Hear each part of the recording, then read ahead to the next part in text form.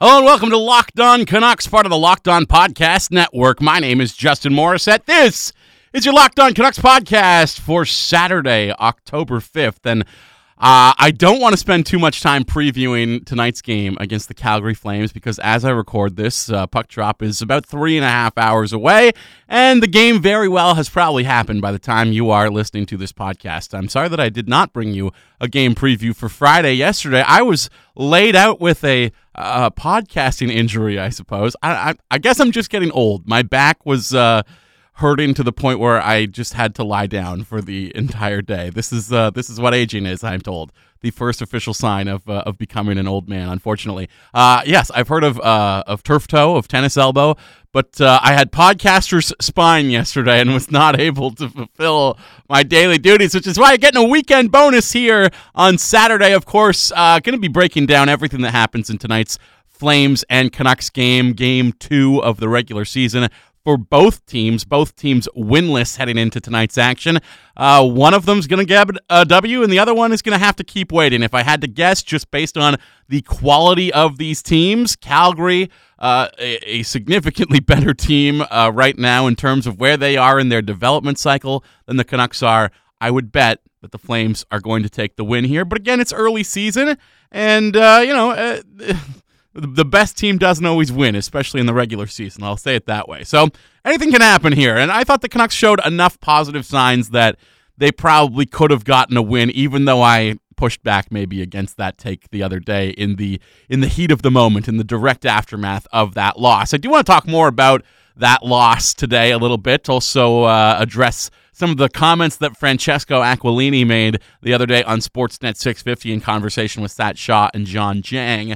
And, of course, the Canucks spent the last couple days doing team bonding activities and practicing in Banff, Alberta, outside of Calgary, as they had a couple days off early in the season, and with a bunch of fresh faces, why not take that time to kind of socially integrate everybody? I thought they might head to Lake Louise and enjoy a picturesque hike, but no, they went to a dude ranch and rode horses all day long. A couple of big takeaways from this team-building activity.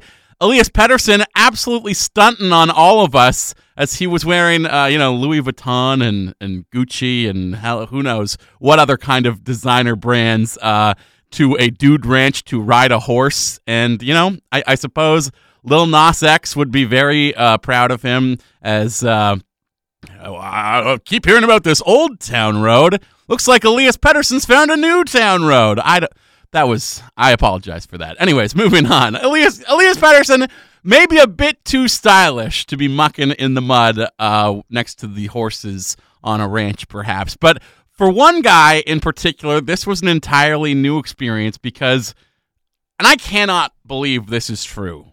I really cannot.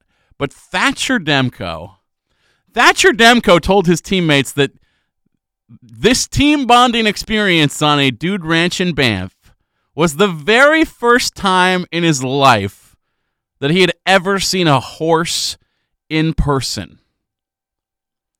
Now, I know that Thatcher Demko grew up in San Diego, California, but even still, there is a countryside to California. You just need to get off the coast or maybe drive up it a little bit, head north. There is, there's heading into the boons. There's getting away from the city. Do people not have acreages? In fact, living in California, you would think horses, predominantly, of course, the domain of the wealthy. There's a lot of rich people who probably have a nice little ranch or acreage in the interior of the state. Or, it's just insane to me. Has he never gone on a road trip with his family and looked out the window as they were driving? Has the family never driven outside of California, the state of California? There's so many different questions to ponder and think about with this stunning... this cannot be true. Can it? I mean, I suppose the boy's life has been dedicated to an indoor sport played in the early morning, predominantly. When you're practicing as a kid, it's all, 6 a.m. ice times or absurd things like that before school. So maybe he's just getting shuttled back and forth to the rink and then heads to school and comes home and sleeps at night. That's entirely possible, I suppose. But I just the fact that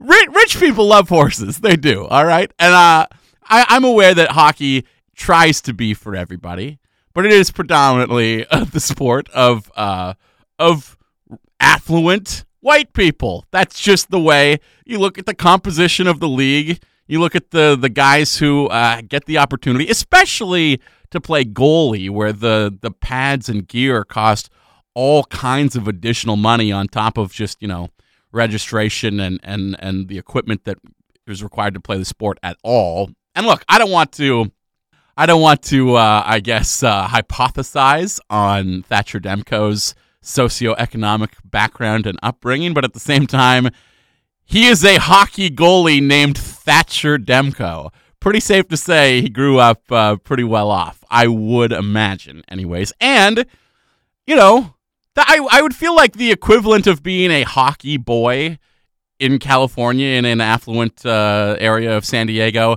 that's the male equivalent of being like a horse girl, I would think. In my head, I've got it worked out that hockey boys date horse girls. And that the fact that he's never seen a horse before, absolutely wild stuff. An admission from Thatcher Demko, who did not have a great time riding his horse, but everybody got to tease him and make fun of him.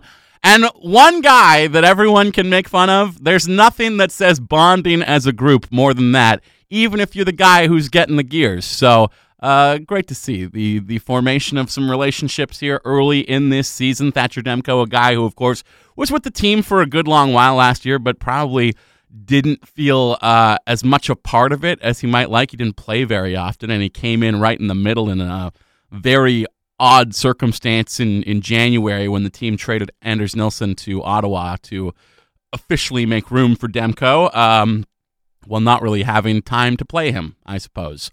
And then Demko got injured, and the whole thing was a bit of a mess, but I'm sure he is really looking forward to having the chance to be here from the very beginning in much the same way that Brock Besser is. Brock Besser has notoriously suffered late-season injuries that have kind of hampered his off-season training, and he missed camp this year, obviously, so he's, as I said after the game on Wednesday night, a little bit out of sorts. The timing isn't quite right as far as chemistry with line mates to start this one, but hey, as you get to know guys off the ice, it really does help with getting to know them on the ice as well. You would think that it doesn't. I'm sure there would have been a part of me before I worked in hockey and got to be around the guys on the bus in junior hockey as much as I was in another life, in another iteration of this career. The relationships that are forged away from the game really do help the relationships within the game as well. So, a nice little team bonding activity. And I suppose being able to ride horses and play Outlaw for a day was just a makeup for being banned from being able to play Red Dead Redemption 2 on the road during all of last season. Does the video game ban even exist still? Can we get somebody to ask about that, if the guys are allowed to play PS4 when they're in Buffalo for an extra night or what have you? I would love to find out about that. If anybody who's listening to this happens to be in the media, why don't you ask on my behalf? I would very much appreciate it. That about does it on that front. A couple more things to break down from Wednesday night's game, however, and that is just the overall opinion on a couple of players who proved to be lightning rods after Game 1 against the Oilers on Wednesday night. First of them is Quinn Hughes, who I pushed back against some negative criticisms towards Quinn Hughes after Wednesday's game, and I have to realize as well, and I definitely do, that anybody who's being critical of Quinn Hughes after a performance like that or saying that he cost the Canucks the game is very much just a vocal minority. Because if I were to put out a poll question that asked how many people or which Canucks showed the best or gave you the most cause for excitement in Game 1, Quinn Hughes is going to run away with that poll by far. 70% of people probably voting for Quinn Hughes in that poll. The people who are being critical, who are saying weak defensive coverage and being soft on the puck, easy to knock off as a check, those people are a very vocal minority that do not represent, I believe, the vast majority of opinions within Canucks Nation, Canucks Twitter, whatever you want to call it, the Smealosphere. That's not what most people think. But I do want to engage with that opinion a little bit further just because Quinn Hughes is not just out there late in the game, which, by the way, I didn't even talk about his ice time on Thursday morning's show. The guy played close to 25 minutes, including more than half of the third period. More than 10 minutes of one single period, and that being the one where they were playing tied for much of it and then gave up the go-ahead goal and needed to climb back in it. Okay, so Quinn Hughes is probably out there for a little bit towards the end of the game because of his offensive instincts are better than anyone else's on the team on the back end anyways. And the Canucks needed a goal. If you needed somebody to get you a zone entry, who is the most likely person to do that? Well, it's Quinn Hughes. His skating ability is going to open up room to enter the zone that other guys are not going to have. And that might not have been as apparent as it will be over the course of the season against a team that does play the neutral zone trap, forcing a dump and chase like Dave Tippett's Oilers do, as Tippett has already instilled the exact sort of smothering style, painful hockey to watch that he coached in Arizona and Dallas low so many years. But Quinn Hughes is not only out there because the team is looking for offense and they feel like he's the guy who might be able to spark it. You do not play those amount of minutes when you are just an offensive contributor. And I know that there are people who are saying, well, he got shrugged off by Leon Draisaitl when he went to play the body. That's true. That did happen. You know who else got shrugged off? Alex Edler by Zach Kassian. Are we all bemoaning the end of Alex Edler or that Alex Edler is too soft to play in the NHL? Absolutely not. It would be a ridiculous thing to say. Now, Edler has a good couple inches, if not a full foot, on Quinn Hughes, perhaps. No, not that many inches, but he's much taller is what I'm trying to say. However, Quinn Hughes doesn't have to play the body to be an effective defenseman. He nearly poked the puck off the stick of Connor McDavid to break up what happened to be Edmonton's winning goal. McDavid got a lucky break. Puck came right back to him. You don't need to be a big guy to be an effective defensive defenseman. Just look no further than, a Brian Rafalski if you want to go to the upper echelon, but you don't even have to go beyond the Canucks roster right this second. Troy Stecher is a very effective defenseman. Troy Stecher plays excellent defense. Is Troy Stecher blessed in stature? No. If he was, he wouldn't have to start the year as the number 6 guy every single season. And I've given grief to Travis Green in the past for the way he's configured his defense. I've said he's outright wrong to come into the year with Tyler Myers and Alex Edler as the first pairing, even though those guys showed very well in game number 1. I've said he's outright wrong to treat Troy Stecher like he's no more than a number 6, like he's a guy who needs to be sheltered, used sparingly, put in a bottom pairing role, and even treated as the lesser of the 2 guys on that pairing, perhaps. I do think that is wrong. But one thing where I will say Travis Green is absolutely right is trusting Quinn Hughes. Because it's not just about offense. Are you kidding me? Look at how Green has cracked the whip, as it were, over the last little while with guys who are supposed to provide that up front. He doesn't particularly trust Jake Virtanen. He certainly never trusted Nikolai Goldobin. And people want to talk about Quinn Hughes as if he's like the Goldobin of defensemen in a way, and that, he's just counted on to make these passing plays. Look, obviously at a much higher level, a much higher skill level than Nikolai Goldobin could ever dream. But if Quinn Hughes did not play compelling defense, if he did not know how to position himself properly to be where he needs to be, to interrupt plays, if he didn't know how to have an active stick to poke pucks away and do all the things that guys need to do on defense when they are not blessed with the size to simply knock somebody out of the play, if he wasn't able to do that, if Travis Green didn't think he could do that, he wouldn't have played him as much as he did. And it's not going to take long throughout this season to figure out that Quinn Hughes is the best defenseman that this team has in terms of skill set, in terms of instincts, in terms of overall ability. I don't want to wait a full year for Quinn Hughes to finally get his turn to run the power play on PP1. I don't want to wait forever for Quinn to finally take the lead in terms of overall ice time. And he's not that far off of it right now. He did lead the team, in fact, in even strength ice time in Game 1. Played more at 5-on-5 than any other player on the team. Would Travis Green trust him to do that if he wasn't an exceptional defensive player who can play well in his own end? I think we all know the way Travis has treated players, whether they're forwards or defensemen over the years. The number of junk D-men that Benning has brought in here to play minutes on Green's teams and Desjardins before him. If you can't play, you don't play.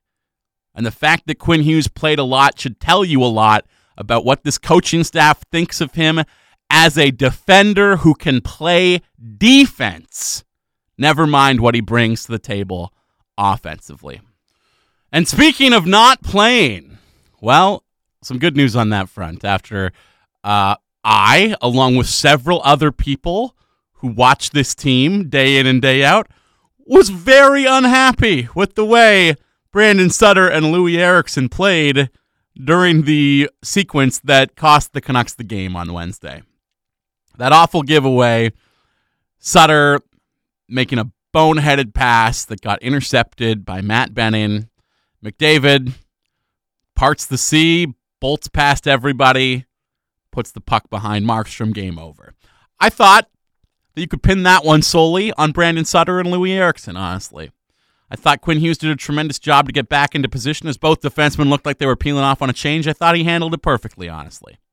But there's a segment of the media in this city that sort of went into overdrive on Thursday and Friday, working relentlessly, that word that Travis Green likes so much, just relentless in their pursuit of trying to absolve Brandon Sutter of any possible blame for the Canucks dropping that game, of any possible blame for just serving that one right up to one of the best players in the game.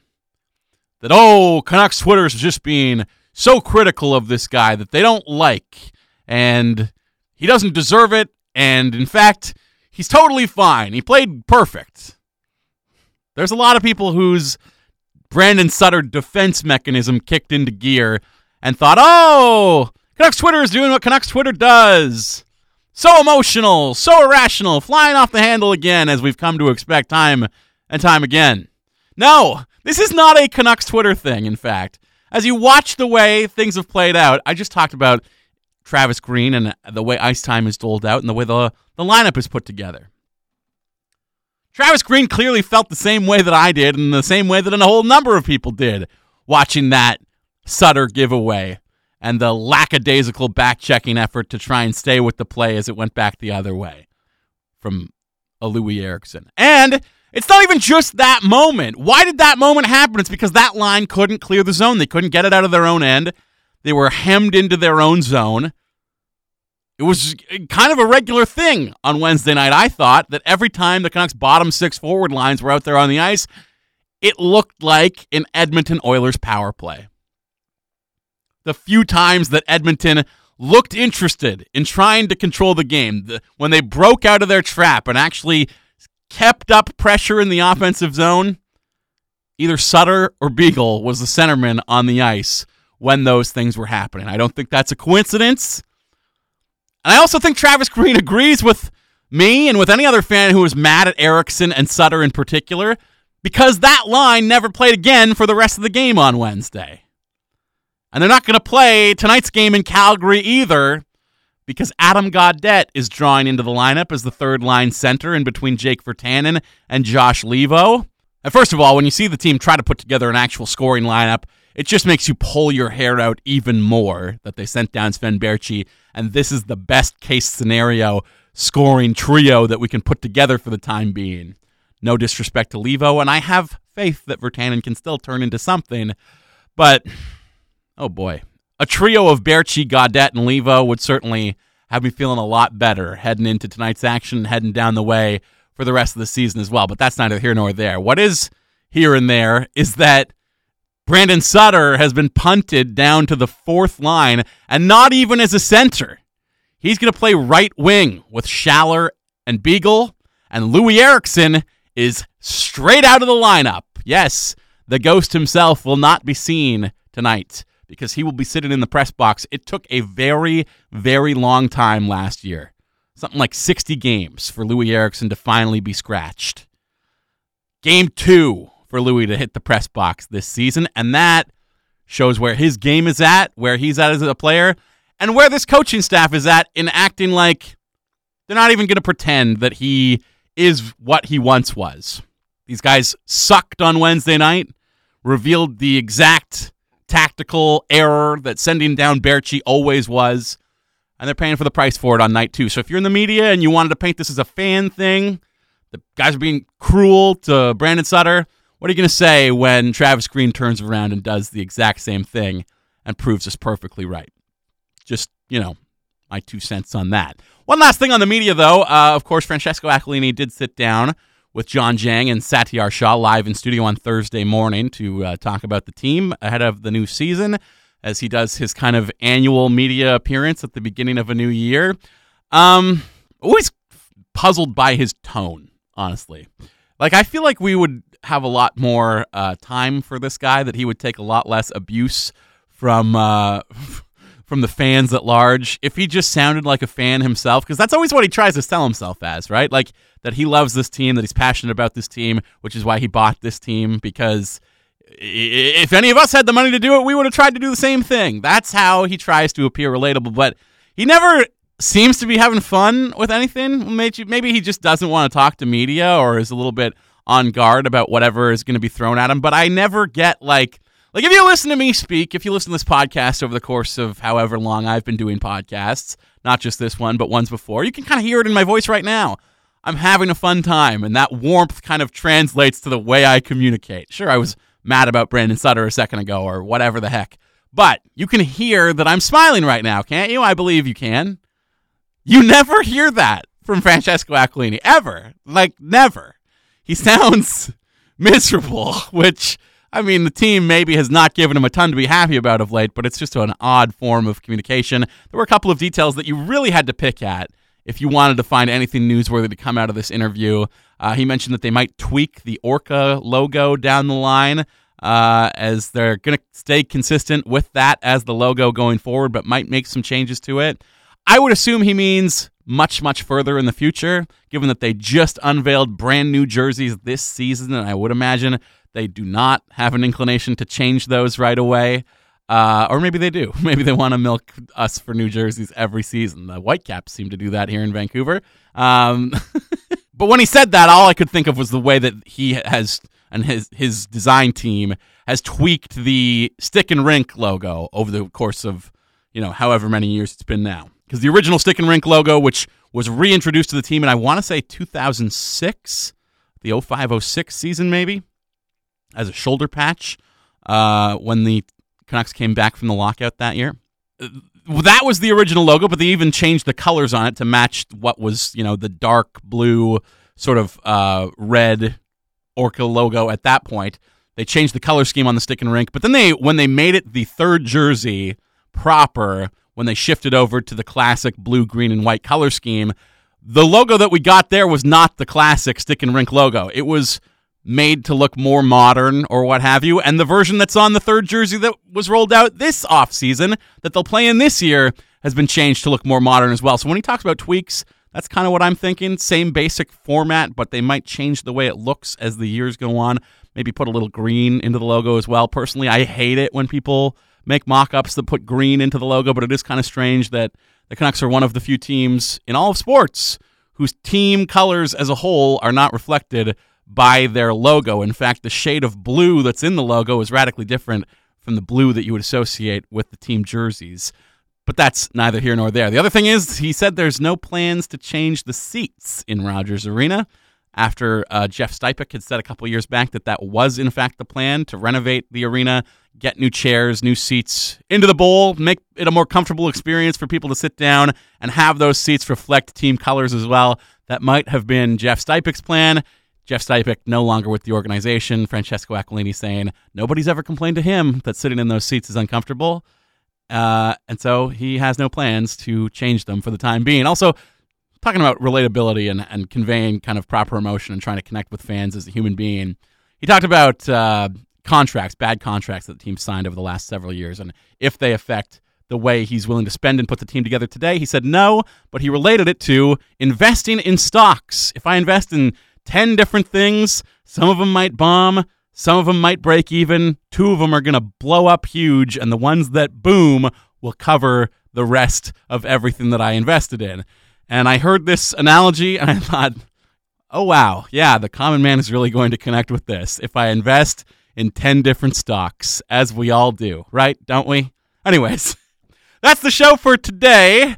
Sorry that it's late. Sorry that I had to just lie down and nurse a spinal injury all day yesterday. Feeling much better today, however. Not sure exactly what happened or what I did differently. But I will be back to talk about tonight's game against the Calgary Flames on Monday morning. I look forward to it and look forward to having you with me. Once again, I'm Justin Morissette, and you've been listening to Locked On Canucks, part of the Locked On Podcast Network.